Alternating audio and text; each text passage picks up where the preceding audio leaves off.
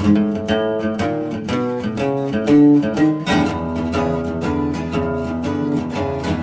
to Sermon Underwear, a podcast where we look at the stories, situations, and conversations that lead up to the sermons that are preached here at First Lutheran. This is Pastor Brian. This is Pastor Perry. This is Father Tom. And today we are at part 5 of 5 in our series on the book of Job. I'm a little bit sad that it's coming to an end, but I'm always looking forward to whatever might be next too that we're jumping into. So from Job chapter 41, verses 1 through 8. This is still at this point God talking to Job. Last week, God began to answer Job out of the whirlwind, and he's still going here in chapter 41. God says, "Can you draw out Leviathan with a fishhook, or press down its tongue with a cord? Can you put a rope in its nose, or pierce its jaw with a hook? Will it make many supplications to you? Will it speak soft words to you? Will it make a covenant with you, to be taken as your servant forever? Will you play with it as with a bird, or will you put it on a leash for your girls? Will traders bargain over it? Will they divide it up among the merchants? Can you fill its skin with harpoons, or its head with fishing spears? Lay hands on it. Think of the battle. You will not do it again." Then from Job chapter 42, beginning at verse 1. Then Job answered the Lord, "I know that you can do all things, and that no purpose of yours can be thwarted. Who is this that hides counsel without knowledge? Therefore, I have uttered what I did not understand, things too wonderful for me, which I did not know. Hear, and I will speak. I will question you, and you declare to me. I had heard of you by the hearing of the ear. But now my eye sees you.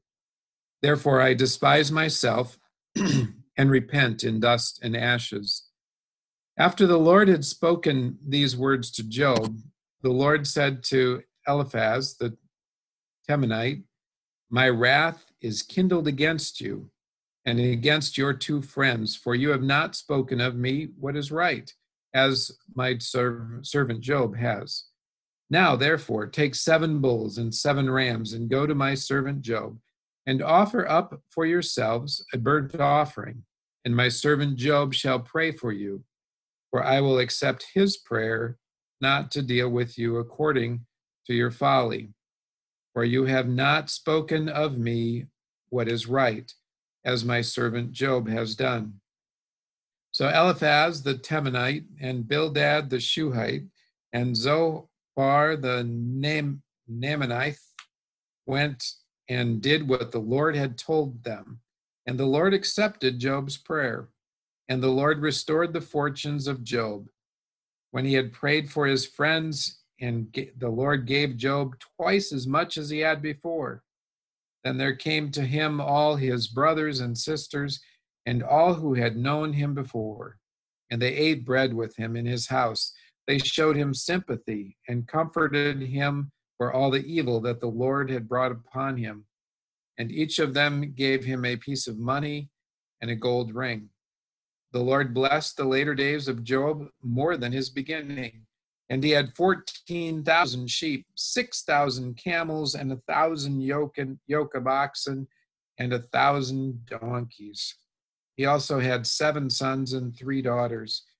He named the first Jemanah, and the second Kiza, and the third Kirin Hapuk. In all the land there were no women so beautiful as Job's daughter, and their father gave them an inheritance along with their brothers. After this, Job lived 140 years and saw his children and his children's children 4 generations. And Job died, old and full of days. The corresponding gospel reading is from the Gospel according to Luke, the 6th chapter, verses 20 through 23. Then Jesus looked up at his disciples and said, "Blessed are you who are poor, for yours is the kingdom of God. Blessed are you who are hungry now, for you will be filled. Blessed are you who weep now, for you will laugh. Blessed are you when people hate you, and when they exclude you, revile you, and defame you on account of the Son of Man. Rejoice in that day and leap for joy, for surely your reward is great in heaven. For that is what their ancestors did to the prophets. So, final chapter of Job. First thing that actually struck me as I was reading through chapter 42 is that the friends, the sucky friends, were to go to Job and offer up these burnt offerings, or Job was to help them offer up these burnt offerings. And Job will pray, and God will accept Job's prayer, and they will receive forgiveness. Seems almost like Job is a Christ figure in this text, where Job is almost like God's son, and what Job asks for, God will grant him. And that was what struck me. Interesting, at least parallel in my mind there.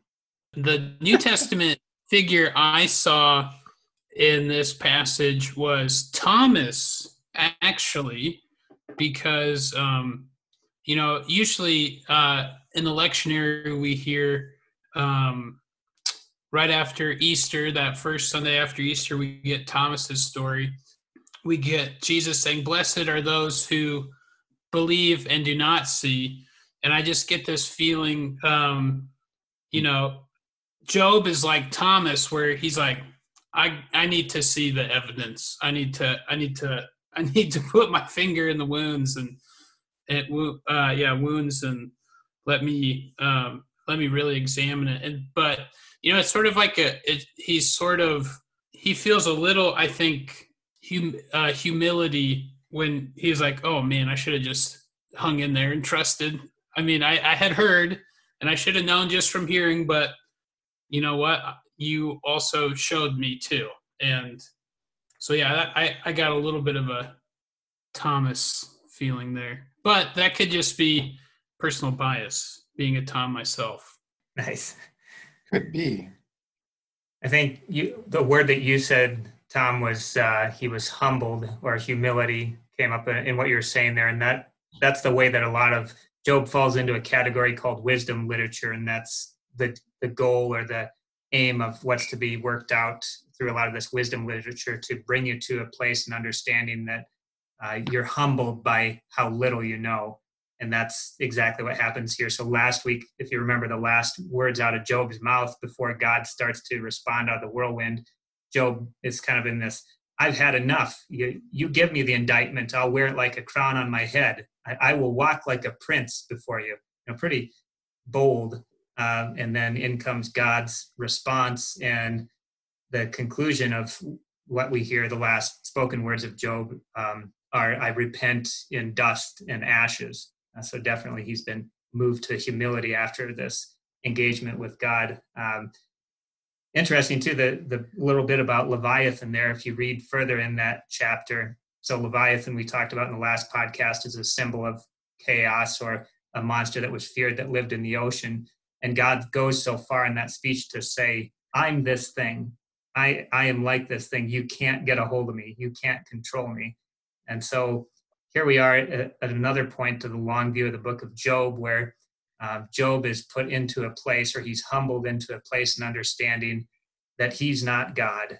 And none of the things that his friends came up with him to do to fix the situation, or anything that he came up with that he could possibly do, can fix the situation. So it's only when he's finally in this place of realization of that, or he's been humbled into that place of saying, wow, you know what, I'm dust and ashes, that God says, good, got you where I want you. I can do something with dust and ashes, to go back to that whole creation theology. And God says, I created out of the chaos. I created out of the nothing. Now I've got your ear. You know how the conversation goes with me. I'm going to send your friends to you so that you can help them to know how the conversation goes too.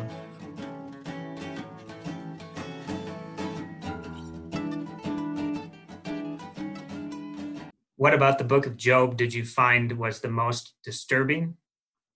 And right alongside that, what was the thing in your listening to the book of Job or the sermon series on Job? What did you find was the most comforting? And whether you want to respond to that or throw out a different question, please do. I think I said earlier, I think the comforting thing is when bad things happen.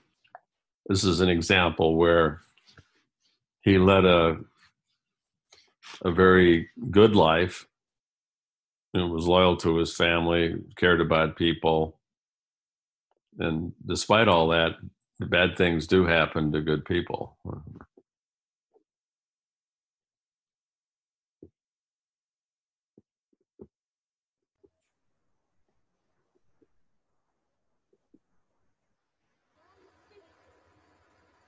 Have you ever done battle with God?